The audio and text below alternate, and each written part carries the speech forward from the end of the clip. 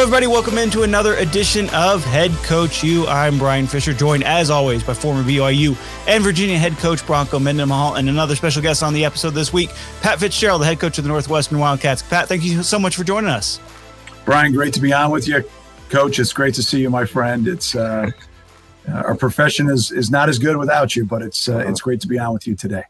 Well, hopefully he'll be back in it pretty soon here, Fitz. And you know, we've had a lot of head coaches on the podcast. Not many of them get to coach at their own alma mater. I know Bronco's got a ton of questions, and we'll get into your coaching philosophy, all that sort of thing. But you know, you're in a rare position being able to coach at a school that you have a tremendous association with.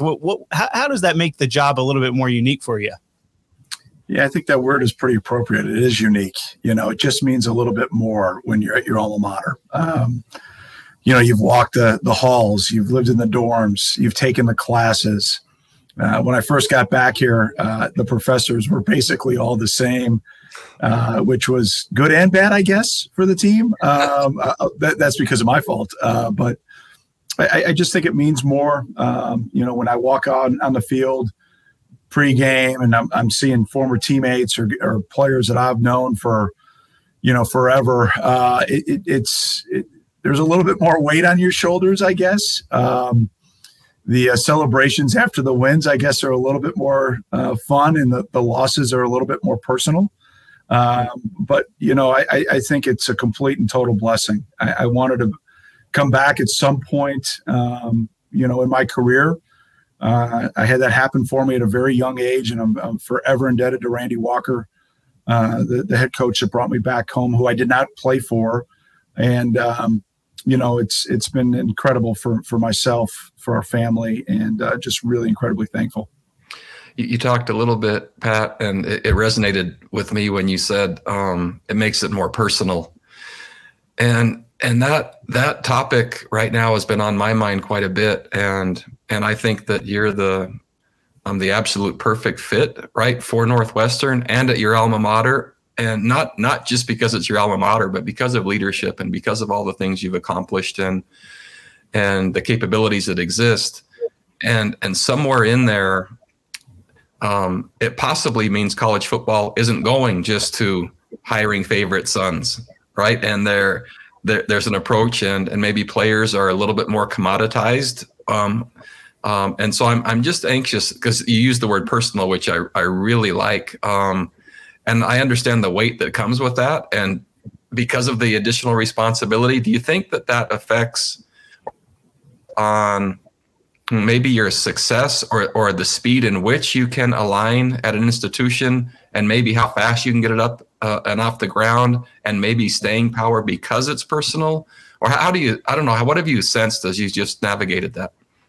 Yeah, I think each head coaching role and each head coaching opportunity, you know, is its unique and own, you know, set of circumstances. You know, going back when I took over, Coach Walk had tragically passed away, and I was 31. And, you know, I wouldn't admit it then. I obviously will now, going into year 18.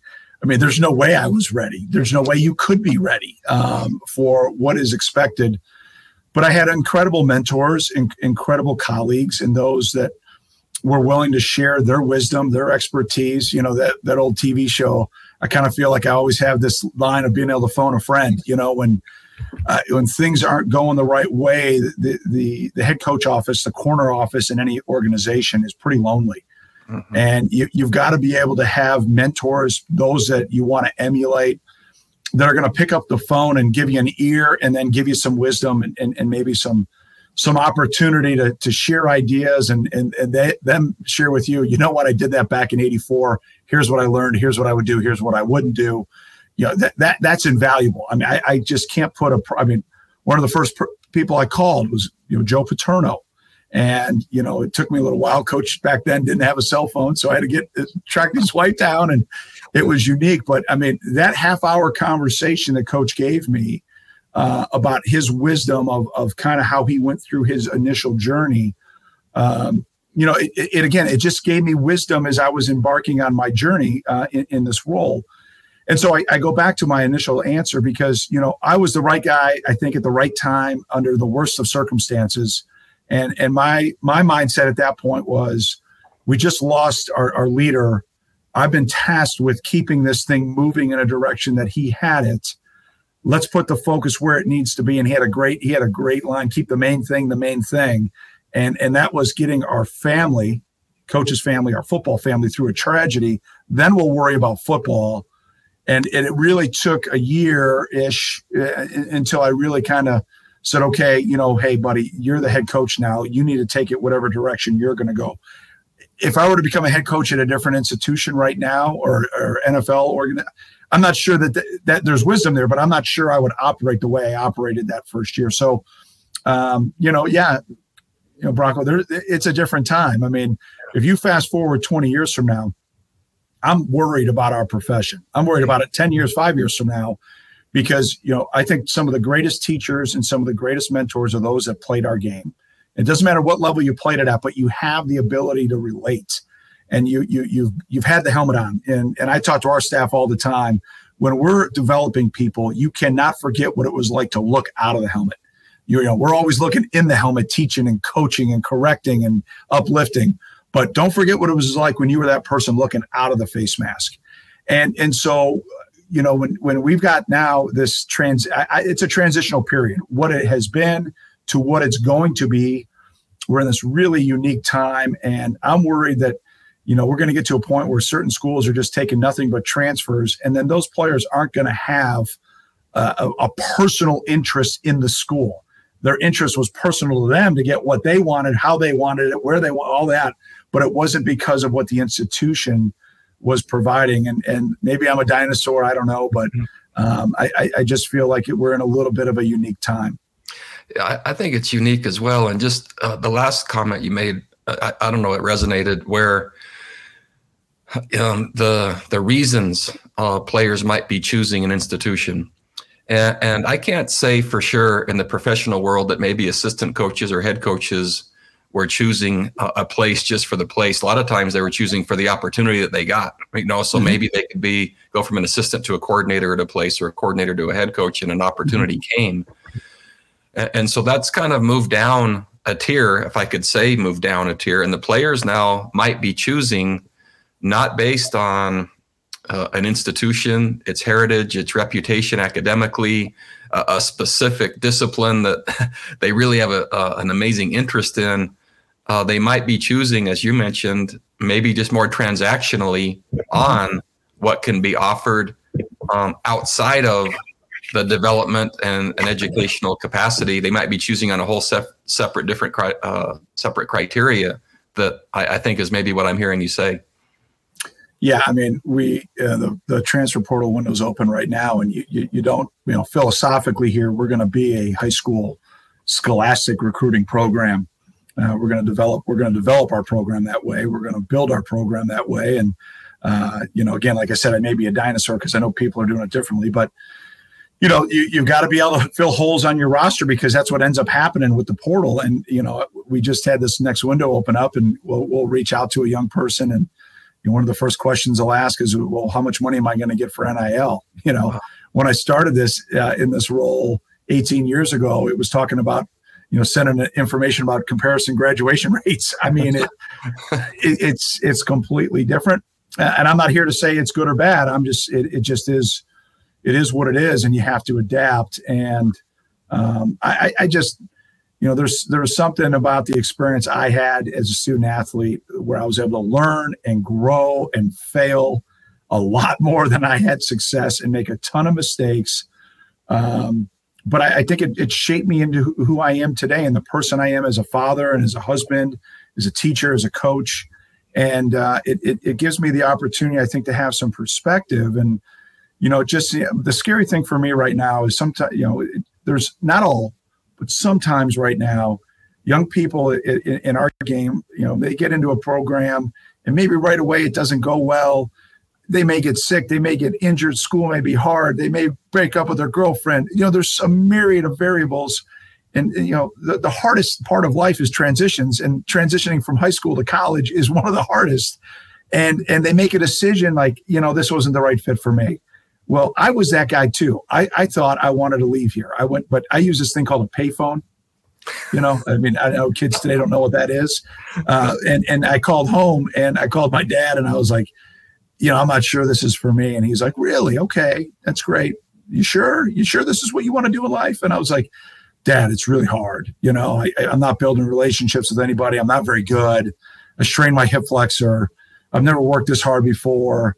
I'm just not sure I can do it. And he goes, well, if that's what you think, maybe that's what you should do. And, my initial reaction as an 18-year-old is like, wow, he gets it. He gets me. This is great. And then I was like, well, cool. Can you and Mom come pick me up? And he's like, oh, no. You're making a grown man decision. You can find your way home. Okay. So can I stay at the house? And he's like, oh, yeah, you could stay at the house. I'm like, whew. All right, cool. And he's like, but rent's due at the end of the month. It's $500. And I was like, oh, okay. Well, I think I'm going to stay, so I don't know where I'd be in life today if I had the transfer portal. I don't know where I'd be. And again, this is my story. This is unique to me. And I know there's a very myriad of stories with young people. For that kid out there, that's me, that's going through this right now, they're not going to find what they're looking for. Yeah. If there's a real reason why and things of that nature, then this is a good thing. But it just scares me with what we're reinforcing. It scares me with, really what are we teaching? I just think, the ability to respond and perseverance and the hard work it takes to fight through challenges and really, really challenge you. Like my transition from high school to college was no harder challenge than I've ever had in my life. My mom and dad didn't go to college. I didn't have a lot of perspective. I wasn't a great player. But I'll tell you what, if it wasn't for my teammates and coaches, I would have never, ever, ever have gotten through that time because I at least had a teammate that heard me say what I said to my parents or my dad. And I built a relationship with him because he's like, come on, man, Fitz, don't leave. We'll get through this together. We're freshmen together. To me, that's what it's all about. But, we're not in that world right now. It's very transactional. And not every kid, I don't want to paint this big broad brush, but with some it is. And I'm not sure I'm going to be, and we're going to be as a program, a great fit for transactional experiences at this level. I love the term transactional versus what I'm hearing you talk about developmental. Yeah. And the chance to develop young people through this amazing platform of college football has been one of the most magical things that I've ever encountered. And it's such a powerful draw. And you have leverage to teach really great lessons through this game. And what I'm hearing you say is the transactional part is overriding the development part. The motives are more immediate and superficial rather than deep, which take patience, right? Mm-hmm. And a lot of hard things along the way. And quite frankly, as coaches, I think many of the head coaches, and I'd love you to speak to this, we know when you inherited a program, a little bit different maybe than when you and I started of 17 and 18 years of doing the job. A little bit different where you had your first year to kind of get your bearings and a little bit of a grace period. And year two, there was expected to be improvement. But you probably had 5-ish years. It was kind of what you probably had before there was, unless it was wildly off the rails somewhere, you had about a 5-year window. It seems now where that window might be 2.5 to show significant growth in your program. And I'm wondering if you see and how you see maybe the additional pressures on coaches to win and how fast to win and how that's affecting maybe the development process or lack thereof in place of the transactional and transfer-ish world. Or do you see a correlation there?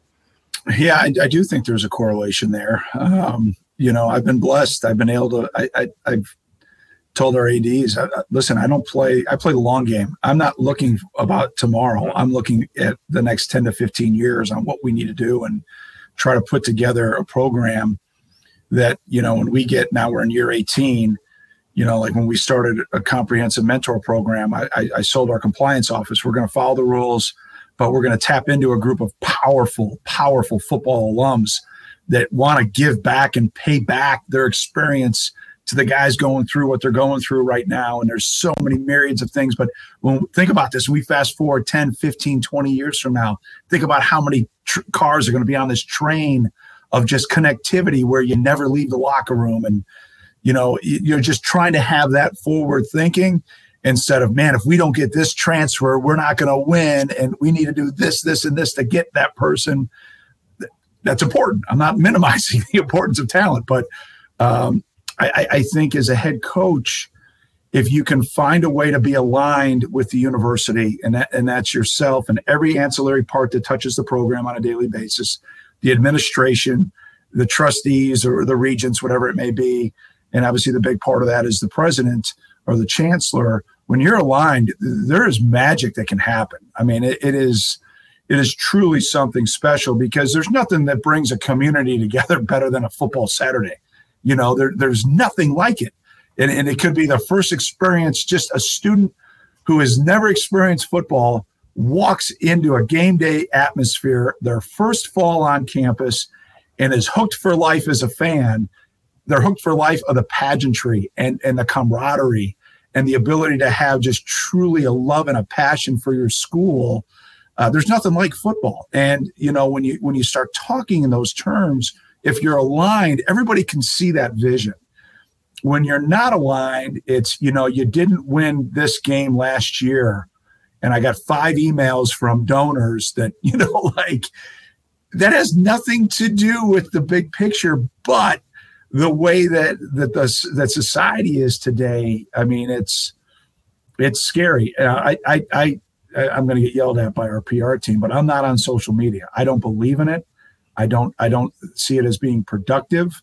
And I feel really, really bad for a lot of people that and there is a positive use for it, but I don't see it in somebody in my role that there's nothing positive. And I try to sell it to our players. You guys can be on social media all you want. I'm never going to tell you what you can and can't do, but you got to understand what it is and what the platform's used for and all these things. But if you want to go down a rabbit hole of just you want to talk about sucking the wind out of your sail and just getting blown away.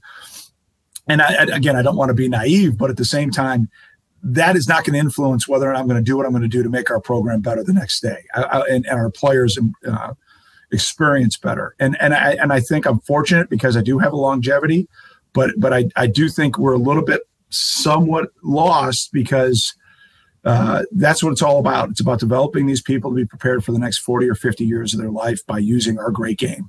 And I just don't ever want to lose that through the transactional mindset of kind of where we're at. And that's, as long as I'm in a leadership role here, that's what I'm going to try to continue to do. Yeah. I love the thought of mentorship. And you've alluded to it a couple times. Number one, as a coach or a young leader, and how lonely and isolated those corner offices are. It was striking to me when I made my decision to pause and step away. The first calls that were happening were from my peers. So other head coaches in the same seat that I was in, and just desperate. I would use the word desperate to talk to someone that understood and wanted to know what was I thinking and the reasons and they're thinking this and trying to sort through it. And the number of those calls was really impactful to me. And so even grownups, right? The mentoring, as you mentioned, in Joe Paterno, and just a phone call or a text sometimes. Just to connect, what a lifeline that is, just to be able to keep going. And so when the young people, and there's so many values, I'm sure, to social media where I'm not on it as well. My wife gets frustrated with me regarding that even. But all I see is comparison and negativity, and I don't see many young people feeling better about themselves after, and then the need to have their own highlight film at practice on a daily basis, which is just work and development, right? Every day is not a highlight reel. And sometimes that sets this precedent that others' lives are better than theirs. And you're just getting this snapshot of a falsehood that then perpetuates the comparison, and people don't feel better when they see that. And so I get what you're saying. And I wanted to pull the thread just a little bit of the 5 emails from the donors. And so I've received emails and texts and letters as well. And when something's as personal to you as the development of young people, right, and the mentoring and all the time, energy, and effort you're putting in at a school aligned with the long game, with the leader that's aligned with the long game, and then you receive, maybe some criticism from those that want a shorter game. I I'm interested, and I'm sure your 18 years have helped with that. Wisdom kind of comes over time, seasoning. How have you navigated that, right? So as young leaders, they're listening to us and they start. And I've always said, man, the playground mantra of sticks and stones may break my bones, but names might never hurt me. It's a lie. Names hurt. And they hurt when you're old, and they hurt when you're young. and so I'm wondering how, in this visible position that you have with so many different lenses on you nonstop, how you manage when there's those that don't think, right, you're doing a great job, or right from their lens, they have something to say. So how have you managed that? And what advice would you? Well, I don't define, myself and our success based on 12 Saturdays in the fall. Okay. I think those are really important 12 days. I think those are critically important 12 days when it comes to public perception and when it comes to, those that are going to expound on what, your ranking is or how you're ranked as a head coach or whatever that may be. But that ranking pales in comparison to the exit interviews I have with our players, to the conversations I have with our players' families, with our coaches. And then the humility that I think you need to have in this role to understand the power of influence that you have and the role that you have. And if you're going to only be defined by success in those 12 days, I think this would be a pretty fleeting role. I think I would much rather go coach high school or grade school football. And I get it. I know some people are defined that way. I'm not. Being the head coach is something that I do. It's not who I am. It's a critically important role that influences 112 young men and a lot of families and a lot of staff and families and our institution. But I promise you, I'm not working 90 hours a week not to win. And sometimes it doesn't work. We've had 2 tough seasons in a row, but what I've learned over my 18 years is I need to be incredibly consistent. I can't ride the highs of the highs and the lows of the lows. When I walk in here and the rest of our staff walks in and our players walk into a squad meeting, I'd like to hope that they say they know exactly what they're going to get from me every single day. And I'm a jokester at times, and I've got some passion, and I'm Catholic by faith. I go to mass, and repent for my sins. I'm not. It doesn't say St. Patrick in front of my name. I'm not coming off that way. But what I am trying to say is I'm continually trying to learn and grow. And the people I learn the most from are our players. And then the same thing as a dad. I have a passion for being a father, and I have a passion for being a husband. And it's the same thing with my role as a coach. And I think you can do both. I think you have to work your tail off to manage those things. And it's the greatest blessing in the world is to be a husband and a father and to be a coach. And I think those are mutually they commingle. This is something that is combined, and you don't have to be at one and not be at the other. You just have to take away your personal time and really manage it to be able to be present in both. And that's what I try to do. And then, I could open my drawer here. It's funny. Maybe I'll pick it up, but I've got since January, these are the letters thanking me. Yeah.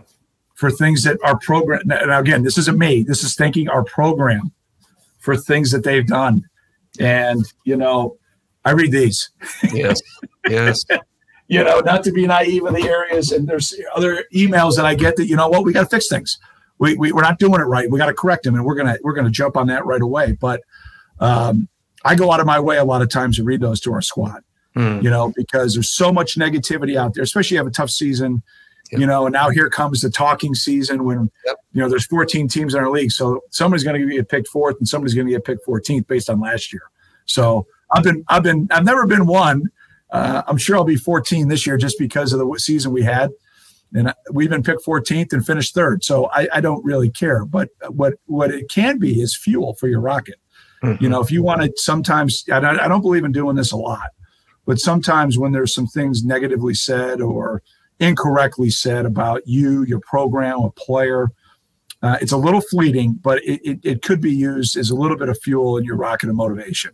I don't think it can be the only fuel, because I think you're going to run out before you get up into the stars and the moon. But It can be a little bit of an accelerant, maybe to a week after a tough loss, and or maybe a good way to cap a week to get the guys stoked up a little bit. But I would hope that my guys would just say that there's just consistency about the way I approach things. Yeah, a couple of things. I love this idea, which already has me thinking about maybe a next speech or a talk about what's your fuel. What are you choosing as your fuel? And to have a drawer, with letters of substance, what a great grounding effect for a leader. Number one, because we all need it, right? There's tough days in that seat. And what a cool thing. So I would scan those same letters for best practices for those listening. I would scan those, and I had a file, notes and letters. So I didn't have the drawer, but I had it on my screen. And it was wow, just so necessary sometimes. Just show me something positive to remind me that the work that we're doing is impactful and beneficial, and others are seeing that. And sometimes the seat, because it's so visible, I just like the anchoring effect that those letters have for you and your team. The next thing that was, I love the space that you're creating through consistency.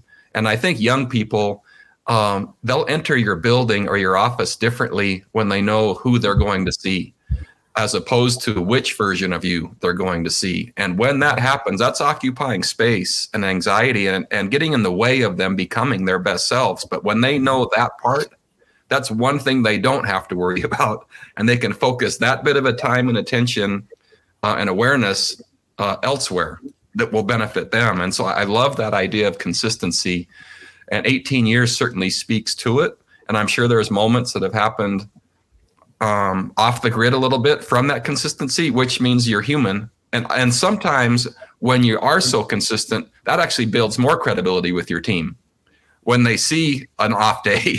And sometimes they're the ones coming to say, what's good? We got this, when they see a leader struggling. And that's really fun. It still kind of comes back to the development process and why you're doing it, which I love and crave, quite frankly.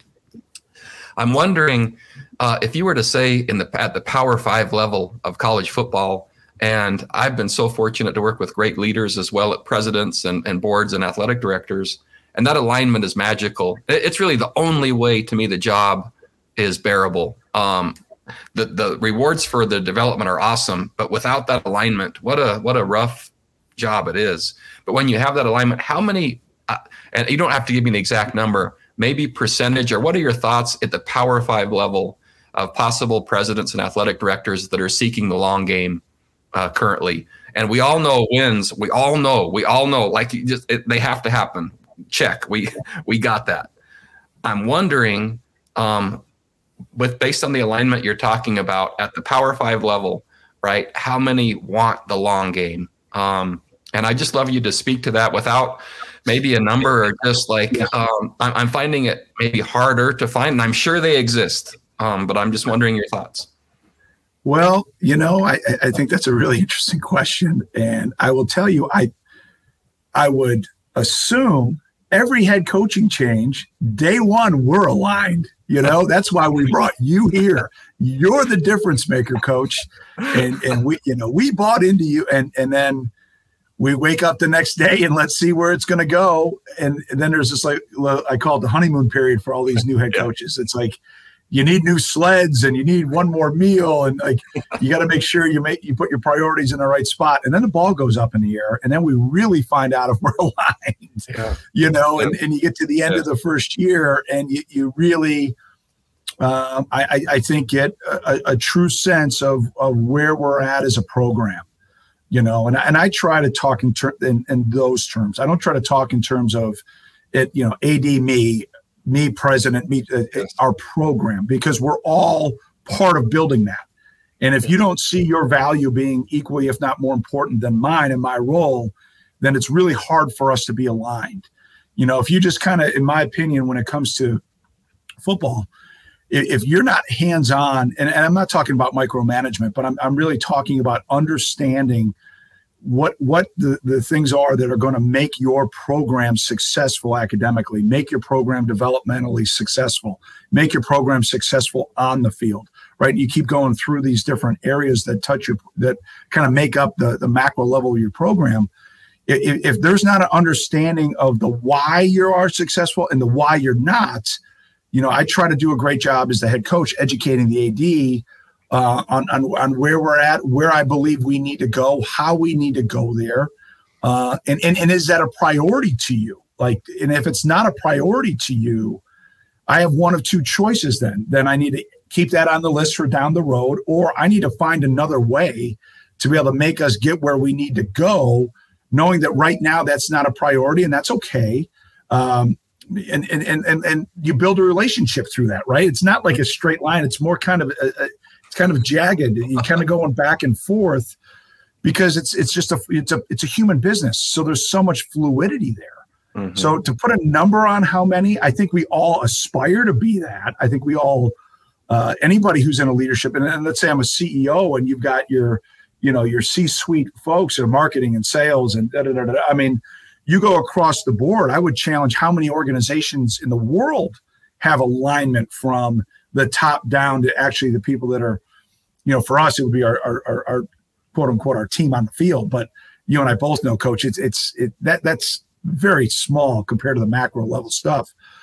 But, organizations have bottom lines, we have bottom lines. And where those sometimes get a little blurred and a little, kind of, I think jaded is emotion and ego get a part of decision-making because of the want to be successful at all cost.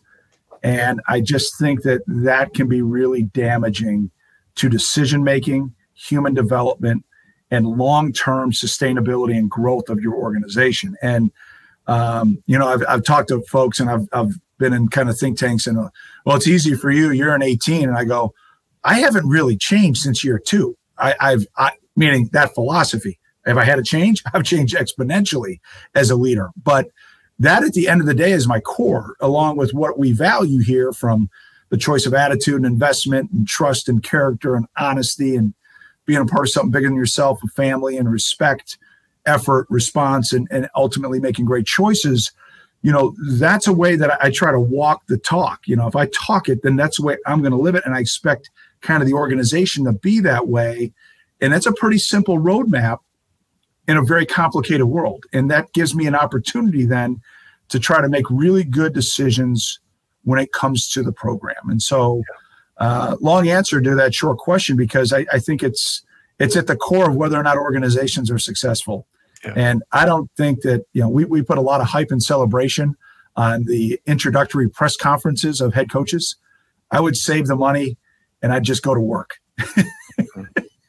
Hooray, I'm hired. Can I go to work? I got stuff but it's the pomp and circumstance that we have to do. And, you mentioned something earlier about the comparison game. Mm-hmm. And I learned that as a student. That was a very heavy weight for me to carry early on in my career. And I had a great coach in Ron Vanderland, and I had an unbelievable head coach in Gary Barnett. And I was wrapping up my sophomore spring. I wasn't doing the things that I should be doing. If it was 8 hours of work, I did 8 hours of work. I was there. I wasn't going above and beyond. I needed to. All the things that you need to be successful. And Coach Barnett and Coach Vandy were incredibly honest with me. And I needed to hear what I needed to hear when I needed to hear it. But it was one of those nights you'll never forget after your spring exit interview with your head coach. And he says, "Hey, partner, it's this summer, man. It's now or never. You're for you to be able to earn a starting role. And everything that you need to fix is in your control." That night, Coach, I went home, man. It was a rock. It was like right smack right to the chest. It was emotional. I cried. And I looked myself in the mirror that night and I said, the only thing that needs to change is me. And we're going to start with tomorrow. And I just, I remember listening to the speakers that Coach had. I put 3 goals for the next week. And, I erased one and I still had 2 more to go. And it took me, I think, the whole summer to get to the last one, which was to get in the best shape of my life, right? Little things as a football player that you think about at 20 years old that you fast forward to. But what I came to the realization through that journey is that I was comparing this is pre-social media, but I look up at the strength records up in the weight room and I was like, wow, I'm nowhere close to those. There's no way I could be a good player. That's where it manifested in my mind. I fast forward to when I became the head coach. I took all the strength records off. If you walk into our weight room, there's only one picture up in our weight room, and that's the huddle of our team before we take the field. Yep. That's why we're doing this. You're coming out of the hole, out of the squat rack or the hang clean, whatever, for that moment. Everybody loves that moment when everybody puts their hand up together before we take the field to go battle. Everybody, but the work that has to go into that. But you can't fall into that trap of, man, I don't bench press 315 pounds yet. There's no way I can start, and I think that comparison game is so detrimental to society. And I think it is completely debilitating to an athlete. You need to be your best self, whatever that is. And we've got to help you as teachers and coaches navigate through to figure out what that is. And then you got to take ownership of it as an athlete and as a person. Like, there's some maturity that goes along with that. And I would self-reflect that I wasn't mature enough my first 2 years to be able to make the statement I just made. And my wife would tell me I'm not mature either right now, but that's another story for another podcast. There's power in the statement though, as I listened to the story. And so the feedback you received at an exit interview, lots of players receive feedback at exit interviews. But the relationship you had and the way that you esteemed those you were receiving the feedback from, that's where the change was initiated. You had leaders that you believed cared about you and you trusted them. Mm-hmm. And without that, that feedback would not have gone, it might have gone to your heart, but not into your heart, mm-hmm. right? You might have heard it, but it might not have truly allowed you to have the emotion you did that night to become transformed through your choices, right? Their feedback, but your choices. But I think that feedback and choices was connected through the esteem you had for the men you were working with because of, number one, right, their care for you, the honesty in which you knew, or maybe the place they were giving that feedback from, which then allowed you to take that and choose and move forward. And so, wow, as the relational part to me, and the pause that I've taken, it is, if you were to say what is the definition of the best parts of being a leader and all that comes with it, the relationships. Not even close. Not even close. Not even. There's not even a contender that's on the screen. That's not even close. The relationships, and I'm going to say, are everything. Even mm-hmm. though we know the results, right? As you mentioned, I love the term. Yeah, eventually the ball goes in the air, and then you check alignment. However, if you know the entire time, regardless of the outcome of that relationship can still be forged, and growth can happen, whether it's a win or a loss.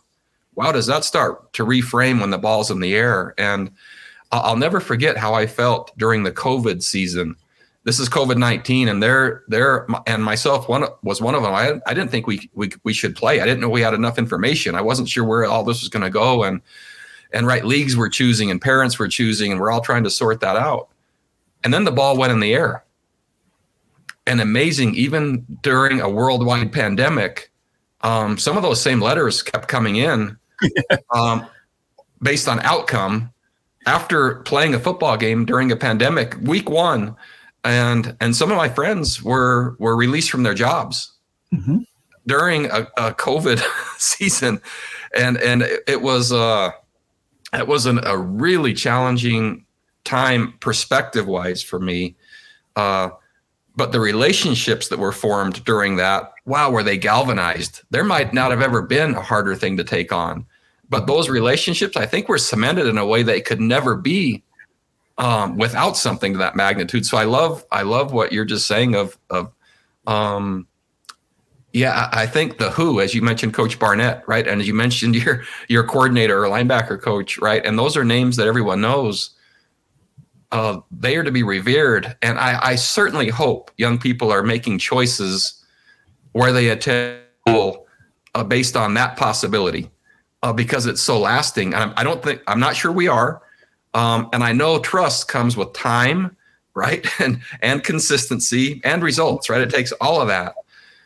I would sure love maybe more emphasis. And it seems like you are emphasizing that, which is and I know with your own family. So how are you navigating? I'm kind of transitioning. How are you navigating? Here are the relationships with your team. Yeah. And you mentioned already your family, and I believe work expands the boundaries you set. So how in the world as a Power 5 football coach and raising kids, and I know how you feel about your family. And for those listeners, I used to sit right by Pat on the board of directors of the AFCA. Pat was on one side and David Cutcliffe was on the other. So I had some chance to at least stay straight because I had them one on each side of me. And but I know how you feel about your family. So how do you navigate that? And what advice would you give to the next young head coach that starts at 31, maybe like you are, and then how am I going to pull this off? Yeah, well, let me be very clear though, too, Coach. I mean, I have failed at that quite a bit, and it's not because of any malintent. It just happens, and the way that I've always looked at that is that maybe we've just run out of time. When a guy's in your program and maybe the relationship hasn't happened, or it was great, and then I said apples and he took it as bananas, and there's still time in life. So even though we ran out of time together in the program, that 4 or 5 years, there's still road, ahead of us that we can reconnect and we can find a way to put that relationship in a spot if we both want to. And sometimes guys don't want to, and that's okay. And I think it's part of coaching. I think it's the same thing as you're raising kids, segueing back in. I mean, I made a statement early in my career that I was going to get fired as a coach before I got fired as a father and a husband. Mm-hmm. And I had some great mentors that said to me their biggest regret that were part of the previous generation that do not have the technological advances that we have now, that they found reasons why they had to stay in the office instead of found reasons why they had to go home. And we were up watching, we were cutting up video or tape, and then it went to VHS, and then it went to DVD, and now we get recruiting tape on our phones and, all that stuff. And, 31, we just had our first child. And so I'm going into year 18. My oldest son is 18. He's going to walk onto our program next fall. And so we only know one way in my house, and that's the ebb and flows of the Wildcats winning and the Wildcats losing in our family business. And that's the way we've kind of articulated it to our boys is, if mom and dad were running a restaurant, everybody would come to Fitz's Pub, right? And everybody know that we got a great whatever sandwich or a great burger. Well, that's the same thing when it comes to football. Some people define who dad is based on whether or not we win or we lose. And, is that who dad is? And they're, when they were old enough to get it, and they're like, no, absolutely not. Right. So it's dad's job. Right. But we're all a part of it. And so if things don't go the way they're supposed to go, how do you think some of the guys in the playground will act towards you? They probably won't be very nice, and they'll probably say some things. And well, what happens if we lose to Michigan and both their parents went to Michigan? And all week they were talking about how Michigan was going to beat us, and then they beat us by 3 scores. What's it going to be like? Oh, Dad, it's going to be awful on Monday. Well, good. We'll know that that's going to happen. And just give them their chance to smile. And, it is what it is, guys. And someday Dad might not be the head coach here anymore. They may not want Dad to be the head coach. That's okay. Just talking in those terms and trying to have them relate the reality of what it is. This is what Dad does. This is not who Dad is. Yeah. And blessing now 18, 16, 14, 3 boys that are all athletes. So I think being an athlete helped them understand kind of what, my role is and those things. But I think as a young head coach, you've got to prioritize. Again, I think you got to walk the talk. And for me, when I say to our staff, family's everything, that I need to act that way. We're in May right now. I've got exit meetings here with our guys. It's great. Up until this year, this will be the first year that I have not had spring baseball with one of my boys. So Stacy and I were talking about it last week. I'm like, it's so weird me not scrambling out at 3:48 to make 4:15 first pitch because I know I can't make the opening kickoff in the fall for a football game. I know that I can, when I come off the road recruiting, I can be at all those just awesome AAU basketball games, in Milwaukee against a team from Chicago that we couldn't play in one of our gyms. But I'm going to be there, and I'm going to do everything I can to be there because, my guys, when they've been able to have been there to support Dad's job, the least I can do is be there to support them. And if that's in a band recital or play at school or whatever it may be, if there is an opportunity for you to be there as a coach, in my humble opinion, you got to be there, because in the fall, what we do and how we do it is pretty tough to be negotiated, but there's still windows and times that you can find. I mean, maybe I should, maybe I shouldn't, but my boys play on Saturday mornings and afternoons at the high school they go to. If we're playing a night game, I wrap up with our guys, with our team, and I'm going to their high school game. Friday nights now, I go to, if they're playing on a road on a Friday night, I'm going to their games. And I talk to my players about that. Like, hey, Friday after walkthrough, guys, I'm not going to be at post-game or post-snack. I'm going to Jack or Ryan's game. And they're like, sweet. And I'll have guys text me, how's the score? Hey, we got to stream. Like, it's totally different than maybe I thought it would have been as a young head coach. And so I think it's you can do both. You said it with your line earlier. I call it your priorities of life. You've got to prioritize what's important, and you got to make sure that you've got those things aligned. And been pretty fortunate to be able to do that. Mm-hmm. I love the idea of family business, and that frames it to where everyone has a role. Mm-hmm. And besides conversations that you had with your sons in advance of a challenge, which I think is really important. I was a little bit reactionary with our first son to the family business and some of the comments that might have happened. And so role playing became a big thing in my house, just like you're saying, the playground, that's Monday and we might not have won. And here are the comments. And so what are the responses? And what I found was when the responses were actually articulated, and we just keep working till we found one, and we'd all kind of giggle and chuckle. That's a good one. Yeah, that works. And all of a sudden, my boys would go into Monday differently. Yeah. They weren't fearful, and there wasn't as much anxiety. They felt prepared because this was going to be part of their life. And so we'd practice at home and role play. And wow, did I learn a valuable lesson about just how preparation can overcome anxiety. And all of a sudden, something that might have been viewed as challenging could actually be okay.